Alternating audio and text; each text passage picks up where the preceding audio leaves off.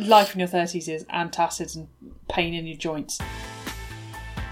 Hello, you are listening to Grape Culture, the podcast where we talk about wine, pop culture and feminism. I'm Kim. I'm Sam. And we hope you enjoy the show.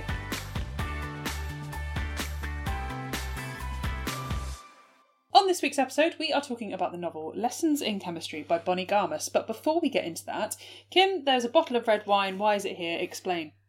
Well, it's here because we have a podcast where we talk about pop culture and wine. Oh shit, yeah. So I have the Taboo Malbec 2021. I got this from Waitrose for a very reasonable price. The reason I chose it is because this book that we're talking about today, as some of you might know, is all about an unconventional woman and covers quite a lot of taboos around it's America in the 40s and 50s, including but not limited to unwed mothers, adoption, relationships outside of marriage, Catholicism versus science, Catholicism and the various issues within that culture, so on and so forth, women not being homemakers, dare to dream. I thought that it worked really well, plus it's winter and I wanted a red wine. Two things to start off the podcast with before I read the description. Number one, spoilers. We'll be talking about the ending of the book, so if you haven't read it yet, maybe go out and get a copy. I recommend the audiobook, it's quite good. Number two, we're recording at my house and I have a cold, so if the cat doesn't interrupt you, my coughing or sneezing will. So, Taboo Malbec 2021. A taboo is a secret. It's something that shouldn't happen. It's an anomaly that this Argentine Malbec reached your hand, a mystery that it was revealed and now it becomes a privilege. Taboo Malbec is an intense red wine with violet shades and clear aromas of cherries and spices, born in the mythical valley of Luján de Cuyo, Mendoza. Taboo has an ardent and bold charisma, dyed by its sharp fruit character, ripe tannins, and smooth texture. This Malbec sounds like the kind of guy that if they were at a bar would put their hand on your leg completely unasked. Which fits with the book. Or when they're moving past you for whatever reason have to put their hand on the back on the small of your back. On the small of your back. Yeah. Cool. Cheers. It smells like strong. It tastes like strong. Not convinced so far. It doesn't really taste might much. be the cold, but it doesn't really taste like much. No, it just tasted like spice. Sharp red wine. It tastes like spice. So our tasting notes for this are not much. Yes.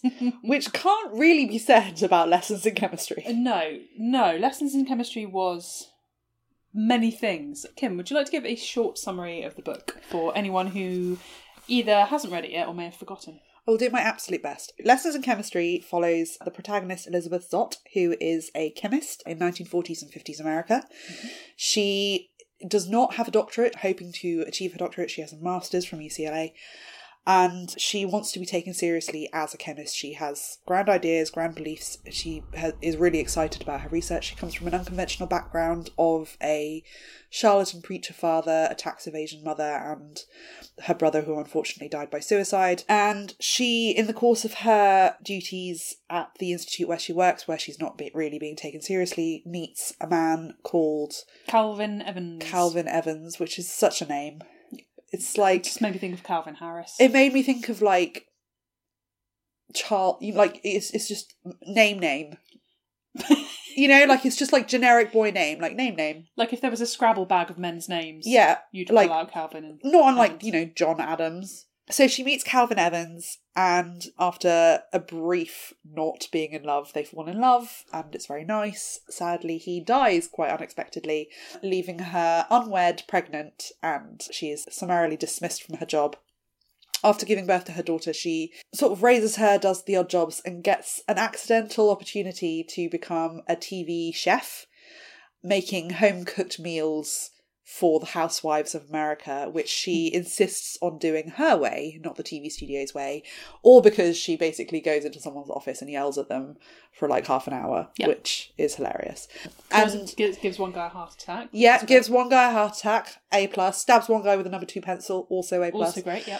So yeah, she has a really quick rise to fame, the president watches her, everyone loves her, and then just as quickly there's an expose written about her and her nefarious background, and then it's kind of about her overcoming wanting to be taken seriously whilst ostensibly being seen as the ultimate homemaker. And while she completely advocates for people choosing that path if they want to, her whole argument is that the women of America aren't all homemakers by choice, and that she wants to speak to them like adults, not idiots. It's a very good summary of what is quite a convoluted plot at times. Yes. There is a parade of characters, which we'll go into. Yes, lots of people. A great dog. Excellent dog. Excellent dog. Some awful, awful men. 2 recognisably terrible men. Yeah.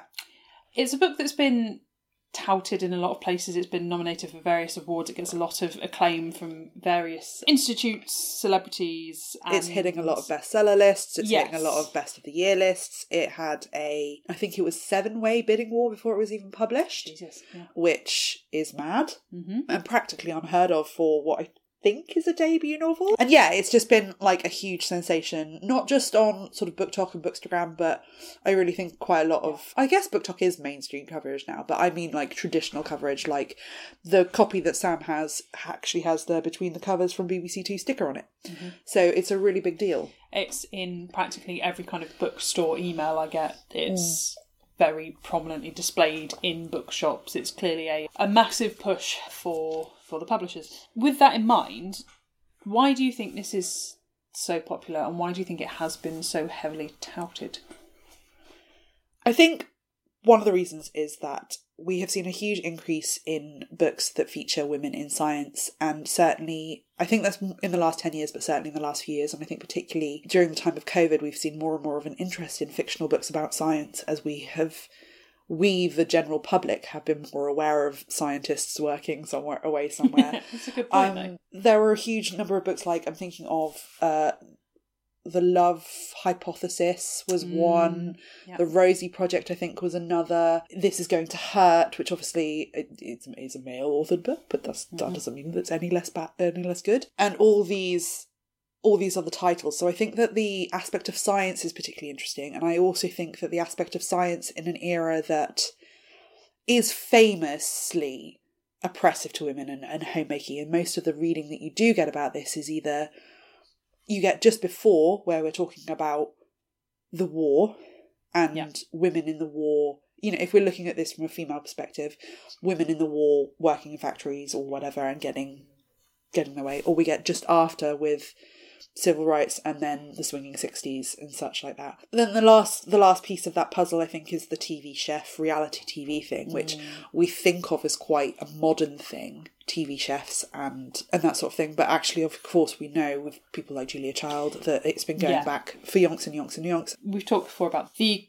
commodification of feminism, and I don't want to say this is necessarily that, but there has been a rise in stories with quote-unquote strong female leads being much more marketable than they were a few years ago, so I think that's probably part of it as well. Yeah. And definitely the Julia Childs thing is the thing that I thought of when I was reading it. Also, it reminded me of I Love Lucy and all those like kind of classic 50s, 60s sitcoms. I think it all feeds into that nostalgia element that we're feeling. Yeah, for sure. So with all of that in mind, was this the book you were expecting of a 1950s woman battling the odds, prove herself in a field that's not typically female dominated story? Yes and no. Yes, in the sense that I think that it hit all the points that I was expecting, you know, the crumbling, the expected like U-turn of how her life went, the various sads, the various grosses, the clashing with someone who turns out to somehow help you. And, you know, she does make unconventional strides in unconventional ways. Also, in the not column, I think that the story didn't play out like I was expecting it to. And I think that was a deliberate subversion of the traditional happy ending. But also the telling of it and the multiple characters and the multiple viewpoints and stuff, I think were unexpected and more literary than perhaps I necessarily was expecting this book to be perfectly honest with you, based on the very brightly coloured cover and the fact that it's everywhere, which again is my own biases that this book is exactly trying to unpick, not underpin. Jesus, that's an opposite. The way in which she battled things and her, like, view on things was not narrow-minded, but, like, just so strangely matter-of-fact and uncompromising, which is the word that's used about her quite a lot, that I don't say that she didn't face challenges, because she obviously did.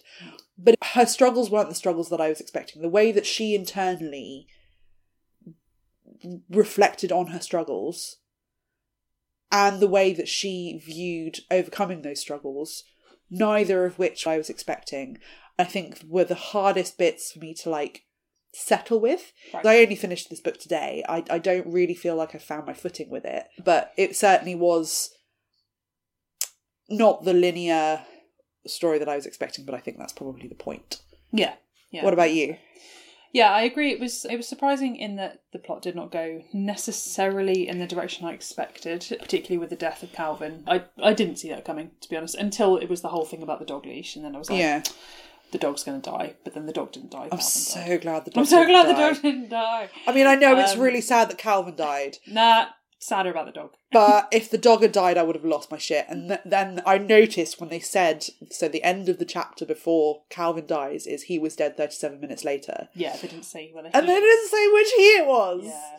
And I was like, for fuck's sake. And I was like, he's not going to take the dog on the leash, and the dog's going to run away, and then they're going to break up. Leash. Like, you knew something was going to happen because you knew that they weren't together anymore. Yeah, exactly. And as soon as, like, I started cottoning on that he was going to die because they were so desperately in love and they got over their little fight. But then I was noticing all the times that they were saying, like, she lied. And I was like, is this going to be the thing? And then I was like, no, the whole point of this book is that it's never just one thing or the other. Lies are not inherently bad or good. Morality is not inherently black and white. Yeah. So yeah, it was very, very ambiguous. Again, the more I reflect on that, the more I'm like, oh, that makes sense. That's not meant to signify a negative relationship. That's meant to signify not everything is fuzzy and perfect. I was surprised by the way the plot went. I started out, read the first, 100 pages, and was like, I really like this. This is surprisingly funny. Yeah. And then when he went to the guy, Delotti, the guy Kenny? The guy that runs Hastings, which is the scientific institute. Dickhead guy, yeah. Dickhead. When he went to Dickhead, he being Calvin, to try and get Elizabeth her research back. Yeah. After she'd been taken off it by this twat hammer who runs the place. And then he felt really smug about doing it for her. That was the point at which it stopped being funny for me. And I don't know if it was because that was the situation or because the writing changed or something. And there were points where I was like, if I saw this on a screen, which we'll get to later, maybe this would be funny. But the story stopped being funny and I was like, I don't like it as much. I think I agree, because I think that's the point at which you knew that this wasn't the story you were expecting. Yeah. And I think that is because, yes, that's the part where you start to see not cracks in their relationship, but the grey. Inequality. And the inequality. And it's also where you start to realise that no matter how much he loves her and he doesn't always see the obstacles or doesn't believe that women shouldn't be in science or anything, he's still a man of his time, and that, possibly and probably, I think, judging by what we know of him, had they had a chance to grow together, they would have overcome those things. And I think that one of the best testaments to that argument is their decision to live together and move in together after he proposed and was rejected.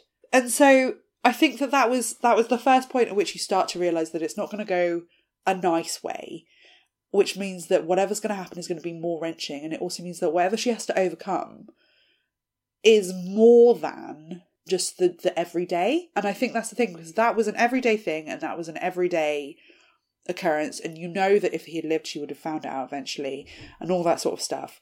Whereas the fact that he didn't live, the fact that she didn't find out for years, the fact that she got her research back on track, like all of that would have come to a head much sooner if he'd been alive.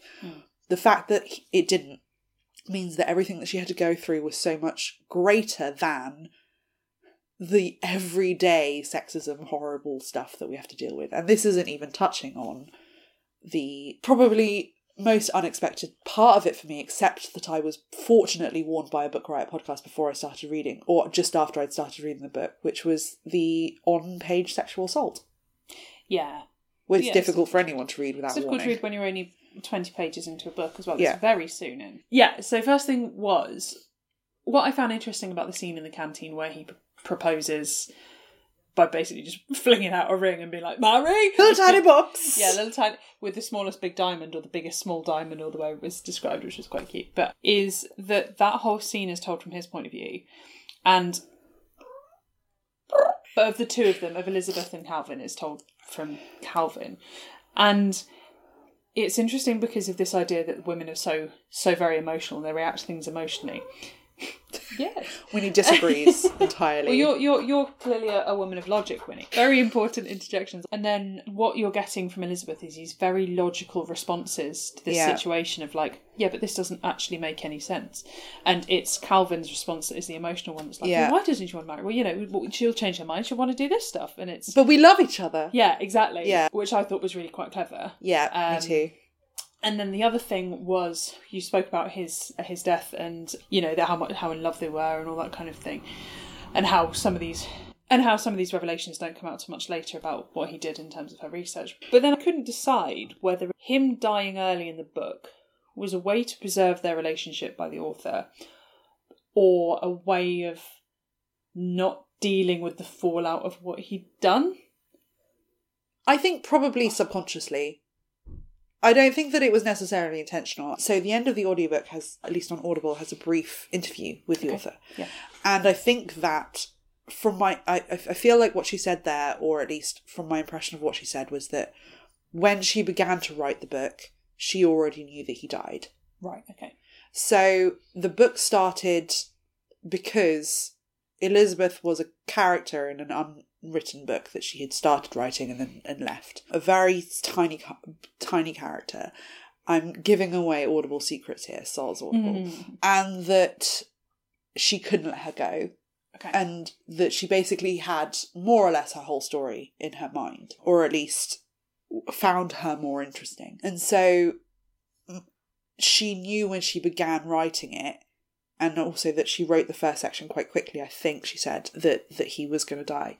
I don't think she put it exactly in those words, right, but I think that it was the impression that I got from listening to it. Bearing in mind that I was lying on my bed with a cold, being like, so could be completely wrong and I could have hallucinated the whole thing. But yeah, so I don't think that consciously it was a choice to be like, I've written myself into a corner with this perfect love story.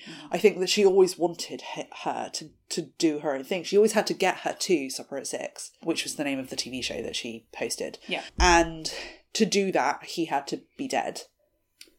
Right. And also I think that if you know that a character's going to die, maybe you can push things a little bit further. So, with that all said, did you find this book believable? Did you find it relatable? Any other ubbles? Any other ubbles? I found it readable. Good, okay. So that's an ubble we can add. On Audible. Nice. Sponsor us. I did find it believable. Okay.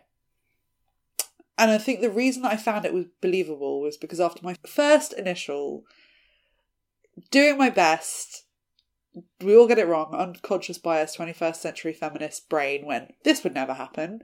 And then I was like, why the fuck not? What? Lady scientist and cooking? Sitcom says not allowed. And then I was like, wow. Wow, you need to check yourself. I think it was the lady scientist coming in and doing what she pleases without being pulled off the air and sacked. I think that was the thing. Yeah, to be fair, I think that was probably the thing that was the most... It was the way... As a chronically anxious person who cares deeply about all things, everything, all the time, the fact that she was just like, I need this, so I'm doing it. This is for me, and I'm important, and I'm clever. And I'm like, I probably ask people if they still like me like at least once a day. So I don't feel like me and Elizabeth Zott would necessarily be pals. But at the same time, I did find it relatable because I think that it's very hard not to relate to the myriad aggressions and microaggressions in this book. And I think one of the most powerful moments for me was when Elizabeth is arguing with Miss Frask, who is a secretary in personnel, who had aspirations of being like a psychologist and everything and found herself working in personnel and then was told as part of her, essentially, KPI to lose £20. Yeah. Which, God, I was so mad. all the scenes in which anyone was being fired or anything made me very angry. But yeah, no, there's a scene where they are arguing in the toilets, and she's basically like, why are you even here? Like, why did you leave? Like, why did you study at UCLA? Why this? And she's like, because I was sexually assaulted by my thesis advisor and forced to leave. And then Miss Frass goes, oh, same. And that's it. And then they just have this, they're not suddenly best friends. No. They're not suddenly pals, but they have like this... Trauma bond. Yeah, trauma bond, this kind of like circling of... I don't even think I'd call it respect, but just like... Acknowledgement. And they sort of help each other out. Towards the end, there's certainly clear respect and appreciation for each other. But that was such a powerful moment, and I couldn't not think about Me Too. Yeah. And that moment there. And I think, like it was a 1950s Me Too moment. And I think that's the thing that's so relatable about this book, which is fucking infuriating, of course, that's the relatable thing. How about you? Relatable, believable, readable, edible, amenable, spreadable, incredible. I agree. The infuriation was believable.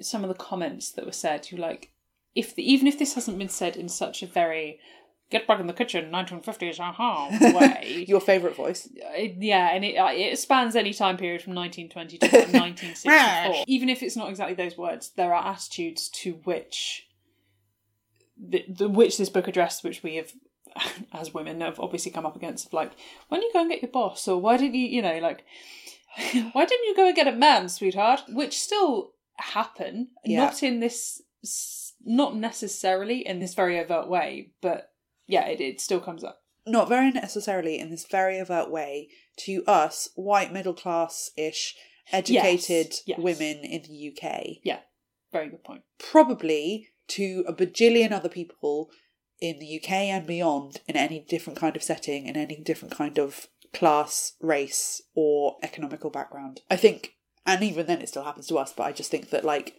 just to acknowledge our bubble, I guess. Yes, very good point. And it's a good distinction to make, is that we are talking from our experiences. But anyone as a woman, I am going to say this as a very big generalisation, but anyone who is female femme presenting will have experienced some kind of dismissal in their life of what you're saying doesn't matter. Yeah. You're a woman. Which this book does, again, very, very overtly because of the time and the situation. But that I did find relatable and found it all the more infuriating for it being relatable. But in terms of believability, I don't know. I don't think so. I didn't find it believable because, again, I don't feel like this woman would have had massive success on television, not because what she was doing was unrelatable, but because I don't think she would have been allowed to do it.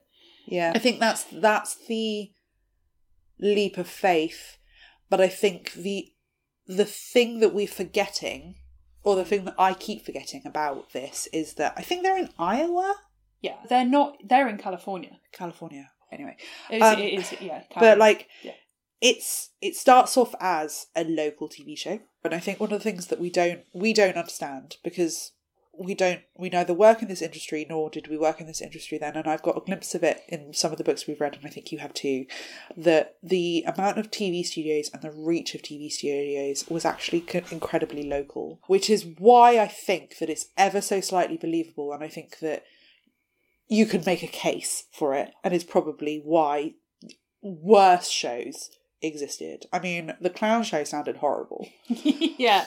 Again, in the author interview on Audible, they talk about, like, oh, you're not a scientist, was it hard to do the research? And she was like, oh yeah, blah, blah, blah, I did the research. But I was thinking, like, it's interesting that the thing that most interviewers and interviewees assume is that the thing that is going to be hard for the general person to grasp is the scientific world, as if we haven't all seen a lab with Bunsen burners and beakers.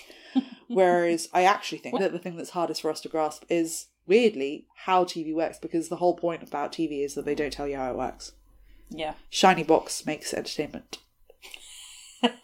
Shiny box do picture sound. And it just so happens... Have you ever been in a TV audience? Yes. It's a weird experience, isn't it? Yeah. Alan Carr, chatty man. Oh, you're nice. Yeah. I think Rita Ora was on, And then I think like 2 weeks before or 2 weeks after, it was Taylor Swift, and I was livid. What can you do?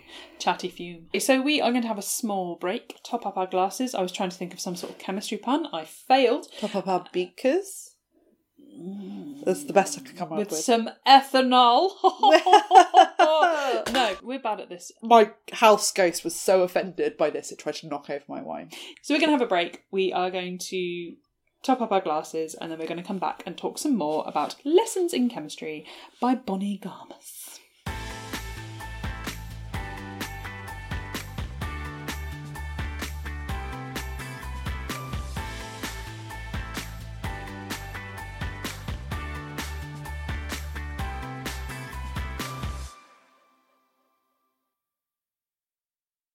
So we're back from the break to talk some more about the book. But before we do, how are you finding the taboo at Malbec? It was a Malbec, wasn't it? It is a Malbec. It's not very taboo.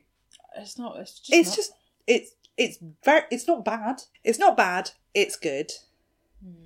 It's not great.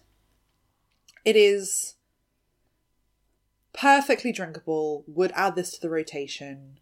Weeknight Malbec for an affordable price. That is fine. It's got better since the first sip. It actually now tastes of something more than heartburn. It's quite fruity. I still prefer Trevento, which is the baseline for all like easy drinking basic bitch Malbec. It seems a bit bland, but I am adding an asterisk there that I do have a cold. I don't, and I can't taste much. That's a shame. It's a real shame because with a name like Taboo, you kind of want it to be a bit challenging. Audacious. Yeah. And I was thinking, when I bought it, I was thinking about that coffee Malbec that we had. Yeah, that you and Alex really liked. And you didn't like. But yeah, fair. But I was expecting something quite spicy. It's just not really anything. I don't hate it. Neither do I like it. It's fine. It's fine. It's there. I think that this is a bottle of wine that you could get away with giving to someone and giving them the impression that it both costs more money and is fancier than it is. I'll be interested at the end of the episode to know the price, which we will get to. Yes.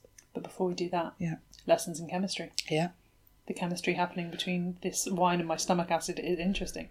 So we talked a bit in the first half about the plot of the book, what we thought in terms of how infuriating or not it was. And we talked a bit about Elizabeth, who is the main character. That is Elizabeth Zott, who, when you said it earlier, sounded like Elizabeth Salt. And I was like, was that intentional? But that might have just been my ears. Because old. True. But what did you think of Elizabeth as the protagonist? Because you mentioned that in interviews with the author, she'd said that Elizabeth wasn't necessarily intended to be the main character to begin with, but she came into her head as a fully formed character. And yeah. She wanted to know more about her. What did you think of her? I don't want to say that I liked her, but I relished her. Like, I enjoyed her, and I thought that she was exactly the kind of character that I wanted to read, where it's not about, like, that she has to learn to be more amenable to people, that she has to stop being prickly, that she suddenly becomes a quote-unquote normal human being when she falls in love, or likewise that she is retrospectively diagnosed with some kind of autism or neurodivergence, and therefore that makes her completely understandable and acceptable, and she learns to cope with it and therefore can deal with how everyone else wants her to be. The word that I keep coming back to, because that's the word that the book keeps coming back to, the reviews keep coming back to, is uncompromising. And I don't necessarily always believe that uncompromising is a good thing. And I don't necessarily think that Elizabeth Stott's inability to compromise is always a good thing. However, I do think that her uncompromising confidence and character, and the fact that the integral thing, which is that she never bended to be smaller than she was, and that when she was close to that, someone was there to be like, why are you doing the thing that you say that you won't do? And then she didn't do it. And I think that was... I found that not necessarily refreshing is the wrong word, admirable is the wrong word. I just needed it.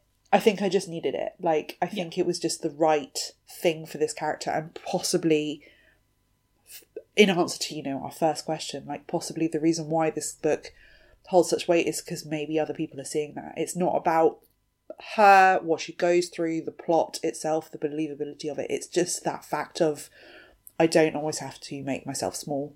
What about you? Yeah, she was a tricky character in that I couldn't tell if I liked her or not. All right, Wile E. Coyote. I appreciate what she was, and what she was unapologetic. Yeah. And that was great. And like you say, she never tried to shrink to fit in. Also, what's interesting, I think, is that she never kind of said, I'm a great chemist, I'm a great this. She was also always just like, I am a chemist, and that was enough.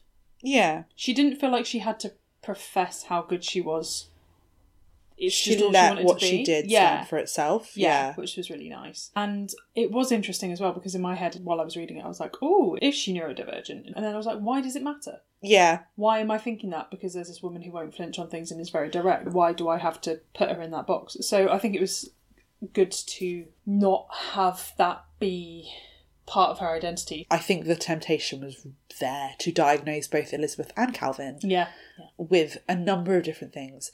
And I think what this did really well was acknowledge the psychological aspects of their characters with relation to their upbringing and their drive and the things that they did and did not adhere to, or the things that they did and did not want, without, first of all, using modern terminology that would not have been available to them, and also without pigeonholing them into some kind of feel-good morality tale, which I'm all for positive experiences of people with every single background that there is. I think that I would like to see more positive books, frankly. So many of the big buzzy books are negative or tragic or trauma-based, and this has always been an issue with Black POV characters.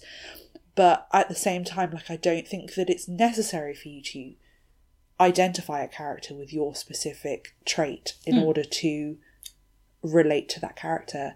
And I think that by being true to the fact that maybe she would never have been diagnosed with any kind of neurodivergence, if she has any, speaks to the fact that not every person that, and this is going to sound possibly a little bit insensitive, but not every person that doesn't necessarily fit in is specifically neurodivergent or has a medically diagnosed condition that can be used. Yeah, it's true, and especially considering the attitudes to willful women, as you know, as we talked about in various other episodes, you know, being hysterical or there must be something medically wrong with them.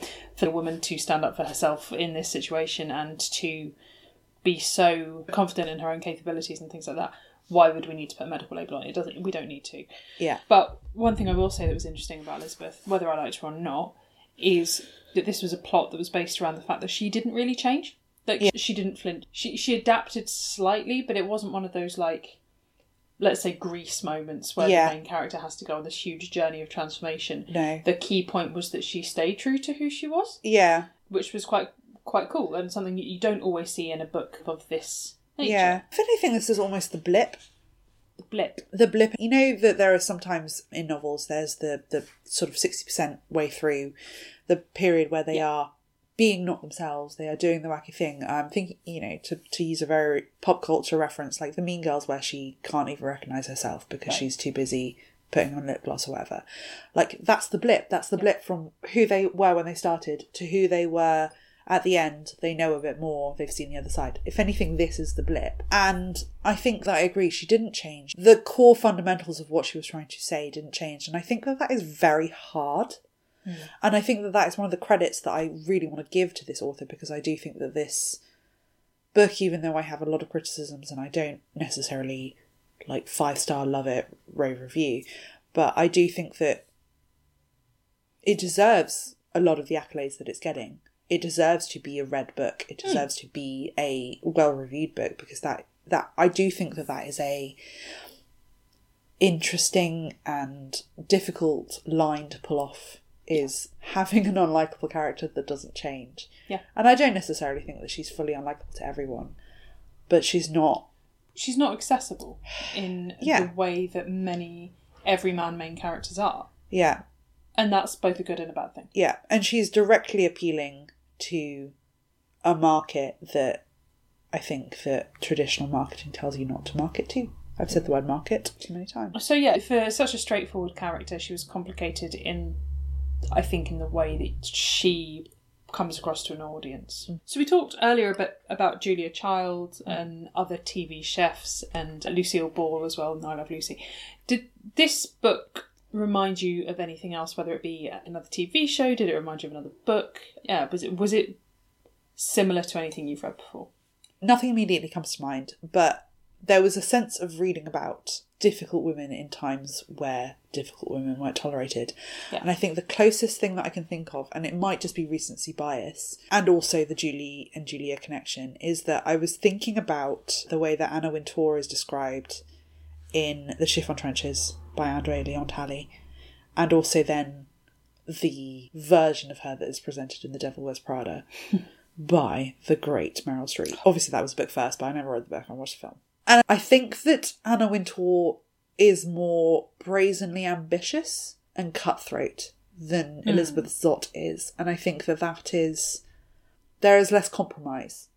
And I think that's part of why she felt a bit more special to me, is that lack of ambition, but still lack of compromise. In the sense that she wasn't trying to be a Nobel Prize winner. She was trying to be on the rung.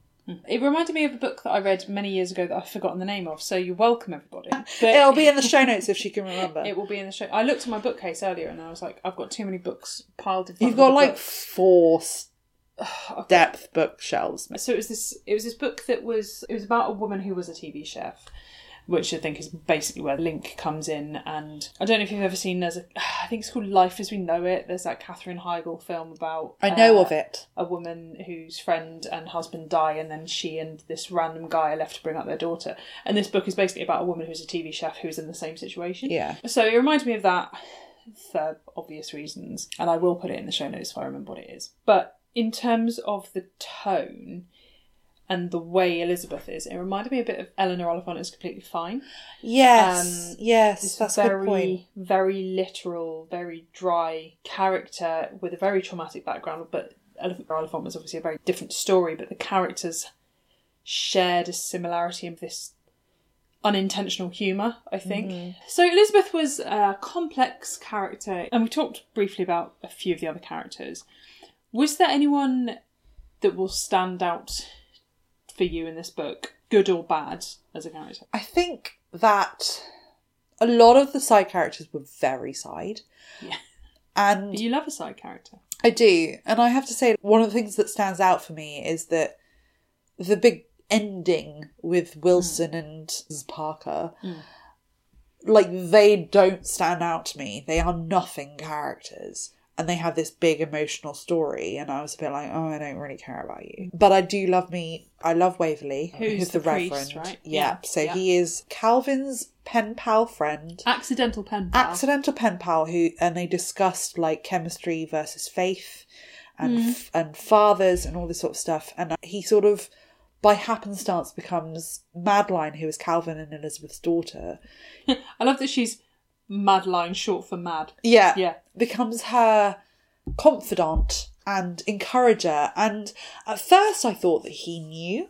When he appeared behind her and said, I thought that he knew what he was doing. But then it was just like, oh no, it's clearly just like in his heart, like in his brain.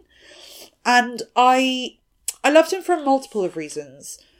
Not least because I thought that he was an interesting example of someone who had faith and understands compassion, but maybe doesn't necessarily believe in the literal God of the Bible, which is, I think, a very hard line to play. Yeah. And one of the other books that I've read of a similar time period is A Prayer for Ermini, which also struggles with reverend sons and faith, and spoilers for Ermini. Spoilers for Ermini, the sequel that never got made. And it's one of my favourite books. So it's a thing that I really enjoy in fiction when it's done well.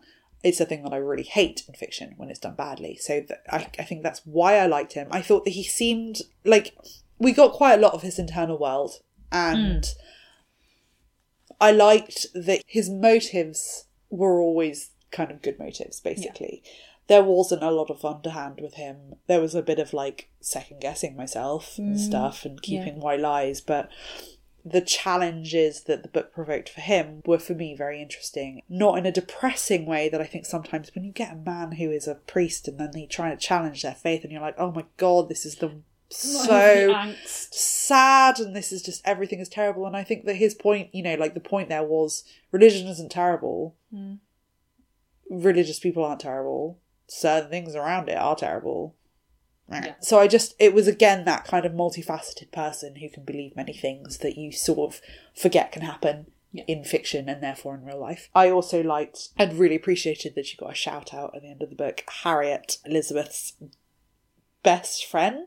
Yeah, neighbour into best friend. Auntie Harriet, I guess you'd call her, like if you were a child of the 90s. She was the neighbour, best friend, troubled housewife, encourager, guardian angel. Yeah. And the fact that she was the one that introduced the concept to Madeline of the fairy godmother when she herself was a fairy godmother in many ways. And I just thought that she is the epitome of... I just think that they were both epitomes of valuable people in your life, which they are multifaceted, they have their own lives going on, and they both were shown their own complex, detailed lives. They weren't just cardboard cutouts, but also the fact that she was of a generation and of a time that you would probably assume of Elizabeth's generation feel one way and do one thing, and indeed Elizabeth thought that, and it turned out not to be true, and it was just a really good show not tell of don't judge a book by its cover, everyone is complex. So I appreciated her for that. Yeah, Harriet was in some ways very, like you say, middle-aged 1950s housewife. There was more to her than that, and that was obviously a big part of the book. Don't write off women who are homemakers. And Don't write off anyone. Don't write off anyone. No, exactly. But she definitely had that. One of my favourites was 6:30. Of course it was. 6:30, who was the dog. Who was the dog. I liked his story and the whole being a failed bomb squad dog, which was so cute. Little babe. But then, like, Elizabeth was trying to teach him words, and he was like, my vocabulary is 691. Like, he didn't speak, for anyone who hasn't read it, but you saw these thoughts, and you're like, dogs do think. They don't necessarily form sentences in their brain, but they do think, and they do judge people, and they make assessments. And I just thought it was a way of telling a story about a dog that I don't see very much. Yeah, it was so beautifully consistent as well. That's one of the things that I really appreciated. Like, he was a POV and a voice throughout, and his mannerisms were treated exactly as if he was a human character. The way that he assessed people, the way that he had his own story arc of overcoming the thing for the person that he loved. Yeah. And I just, if that dog had died, I would have stopped reading. Destroyed. I genuinely would have stopped reading because... Yeah. Don't kill the fucking dog. The emotional hook is don't always rely on killing the dog to get an emotional response. But also, I just think that it would have been such a disservice to the book and to Elizabeth, and I think that it would have been cruel in a way that I don't think the Killing Calfhead was. But yeah, no, I did love 6:30. 6:30 was a great dog. Based off of the author's former dog, Friday. But yeah, no, great story with the dog, and a really interesting and unique perspective as well, because I've read books, as I'm sure you have. I've read books, yeah. What? This is the first I'm hearing of it. No, I'm sure that you also have read books from animal POVs. Yes, I mean, as Jack I have. London, and I'm also sure that you have read many multiple narrative books in which an animal is a POV, and yet I still felt that the way that this was sort of subtly introduced, that we're in his brain now, just in the dog's, and his name is 6:30, and I'm like, and he just goes and lies on his master's grave and talks to his master, God. and you're like, my brain and my heart. I nearly lost it then because of, Greyfriars Bobby. Yes.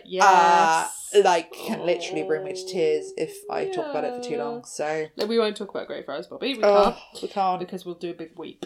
Big sad. Anyway, right, moving on from sad dogs on gravesites. Mason's Doctor, who I quite liked, because he was the first one to kind of get her out of the... He was genial without being jolly, and I think that was quite nice. You know what he made me think of? And I think this is just possibly because of the time period that I'm in. Yeah. He made me think of your really good friend's boyfriend that you like.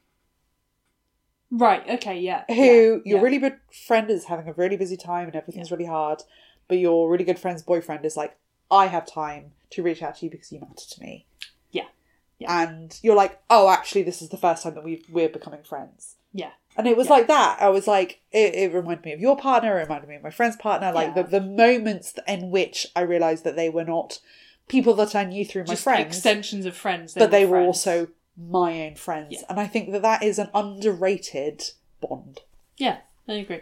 I think that's a really good point. And yeah, it's a bond you don't see very often, although that's not the exact relationship. It is that similar kind of feeling, yeah. So I really like Mason. Walter, I didn't necessarily like that Walter and Harriet ended up together. I was like, oh, this just seems a bit... She could have discovered being her own person. I preferred that Walter and Harriet ended up together than Walter and Elizabeth, which is where I thought it was going for a while. Agreed. When it was like, oh, are you going to really... They've understood each other in this way that and I was like, please don't. Yeah. And he never even entertained the possibility. No, it was never... Like, he was just like... She was stunning in that... He was literally stunned by her. Yeah. Which is a good way of doing it. But yeah, I think there were some great characters. I think there were some characters that weren't really done justice. I think Miss Frask... I think her very abrupt character arc switch was not necessarily... Her very abrupt... It wasn't even her character arc, because I think her character arc was... longer. Like, I think you saw it coming, it was subtle, but I think her very abrupt attitude change. Coming to power in order to enact anything, like, it was basically one chapter you hadn't heard from her in months, and the next chapter she was head of personnel, and you were like, obviously that's how Elizabeth experienced it. She was a plot catalyst rather than any kind of exactly character. That's exactly right. Yeah, where she could have been something much more. She could have been a frenemy in a way that I think could have been explored more. Which was a relationship that didn't really exist in any other way. But yeah, I do think there were some great characters in this. I just don't necessarily know if I feel like Elizabeth was one of them. Interesting. I don't think that she wasn't a great character. I just think that it was a sea of, like, very good characters. Yes. And, you know, the question that we sort of asked or wrote down was standout characters. And I think, arguably, there aren't any. Except 6:30. Except 6:30. So this is being made into an Apple TV adaptation. Yeah. With Brie Larson. I'm assuming as Elizabeth. I think so. Either that or she's producing it. So apparently it was touted for adaptation before it had really been published. It was during this bidding war, which happens a little bit more these days, but is still pretty unheard of, especially for a debut novel. And yes, Brie Larson is attached to the project, is the phrasing. Is that right? Okay. But I understand that if she's attached to the project, it might be because she hopes to play. It seems like the kind of role that she would hope to play. And I could see her doing. What would you hope to see in the adaptation? What would you like them to really keep? Is there anything you think they could afford to lose? And in terms of casting, is there anyone you'd really like to see other than Brie Larson? Please don't lose the dog. If they get rid of 6:30, I will lose my fucking mind. I would prefer that they didn't show graphic sexual assault. Even the producers of House of Dragon have moved away from that now. So. I really because that turned me off Game of Thrones. So and I just they've gone to really graphic birth scenes now. Fun. I would prefer not, but I think there's a tone to this whole book that I would want to see preserved, and I think that it would be important to me to know that the production team had an emphasis on equality of gender and race as well. Yeah. Because I think this is a book that is about equality and unheard voices, and I think that would be really important. I don't know. I would want to make sure that they took their time with explaining things. I don't want fake lab scenes, I guess. Oh, where a woman just pulls things into it. Yeah, I think that it's really important that they get a scientific consultant on the show. Yeah, I agree. And also probably a cuisine consultant, but I think more importantly a scientific consultant, because I think that the point of Elizabeth, the point of this book, is that she's a scientist, not a chef. Yeah, that would be my biggest thing, and I also think that whatever they do, whoever they cast, and however impossibly beautiful they are because Hollywood, I think that I want them to not exaggerate that. I like, do away with the favourable lighting. Don't go full Wolf Hall, it's in the dark, but like, it really annoys me when you watch a show and they're like, oh, this ugly hag, and you're like, I'm sorry, it's like, this is fucking a supermodel with clear skin and the pores of a bibby, And you're just like, what is happening? So I would prefer that it was an attempt at realism within the realms of Hollywood. How about you? Yes. What's interesting about that is that Elizabeth is described as being very beautiful in this, and Calvin is not. And this is, if you look at the people who are described as beautiful in the 50s and 60s, there's a very different aesthetic to the people who are described as beautiful now, which is not saying one is better than the other, but I would like them to think about that. I have feelings about the whole, like, hot girl in lab coat thing, which is a very Hollywood, like, we need people to pay attention. Yeah. Put a lab coat and glasses on her. So I think they need to be careful with that because of the nature of what this book actually is. And I think this would translate well to the screen. Not that that was the question, but because there are moments of humour that are just so... visual. Rely on an inflection that you don't get from reading. Possibly you do get more from the audiobook. Yeah. And also part of it relies on not just the inflection, but the misunderstanding of the inflection. Yes. Misunderstanding the inflection. There's things you can do, like shot, the way you set the shot up. So I think this has the potential to be very, very funny. Yes. While still being very poignant. I would like them to make it a comedy. Yeah. As much as possible. Yeah. But while still respecting the nature of... comedic drama. Yeah. Closer to This Way Up and that sort of thing, where there's comedy in it, but it's also dealing with difficult stuff. Yeah, exactly. Yeah. Which would be great. So on that note, I think it's time for us to wrap up and rate the wine and the book. So I guess my question for you with Lessons in Chemistry, which I sort of chose, but you sort of chose too, is that what is your rating? And with that, I guess, did you find it satisfying? I found it satisfying on certain levels, in that, you know, ultimately Elizabeth comes out on top, and one of her male oppressors gets sacked, and yeah. But I also found it was very minimal satisfaction. I don't think in a situation like this where you are dealing with such systemic sexism and every other kind of ism for that matter, that we know, reading this in 2022, although this was written in 2022, looking back on the time period it's set in, that we know is not immediately fixed and is still not fixed now. I don't know how satisfying I could ever fully find it. Yeah. Because of all the problems that it throws up and all the frustrating situations that we see. I also felt like the ending was a little bit lackluster compared to the rest of the book, and it also did then hark back to her success being based on the man that she chose to love, because it was his family that then saved the day. So from that perspective, I don't know. There were satisfying bits. I don't think I felt fully satisfied with the book. But having said that, I enjoyed it. I don't know if I would ever read it again. And in terms of our grape culture grape rating, I'm going to give it a 3. Fair enough. Yeah. How about you? I really don't disagree with you in many ways. So I think that I also found it satisfying in many ways. I thought, like, I'm glad that this character got her ending. I'm glad that the other characters within her periphery that we enjoyed got satisfactory endings, I think, and they there's a hope for the future that I think you're looking for from this kind of book. But I agree that, like, the satisfaction is tainted by the fact that we know that this is not enough. It's a drop in the ocean. Yeah. And I think that your point about her success being tied to a man is also true.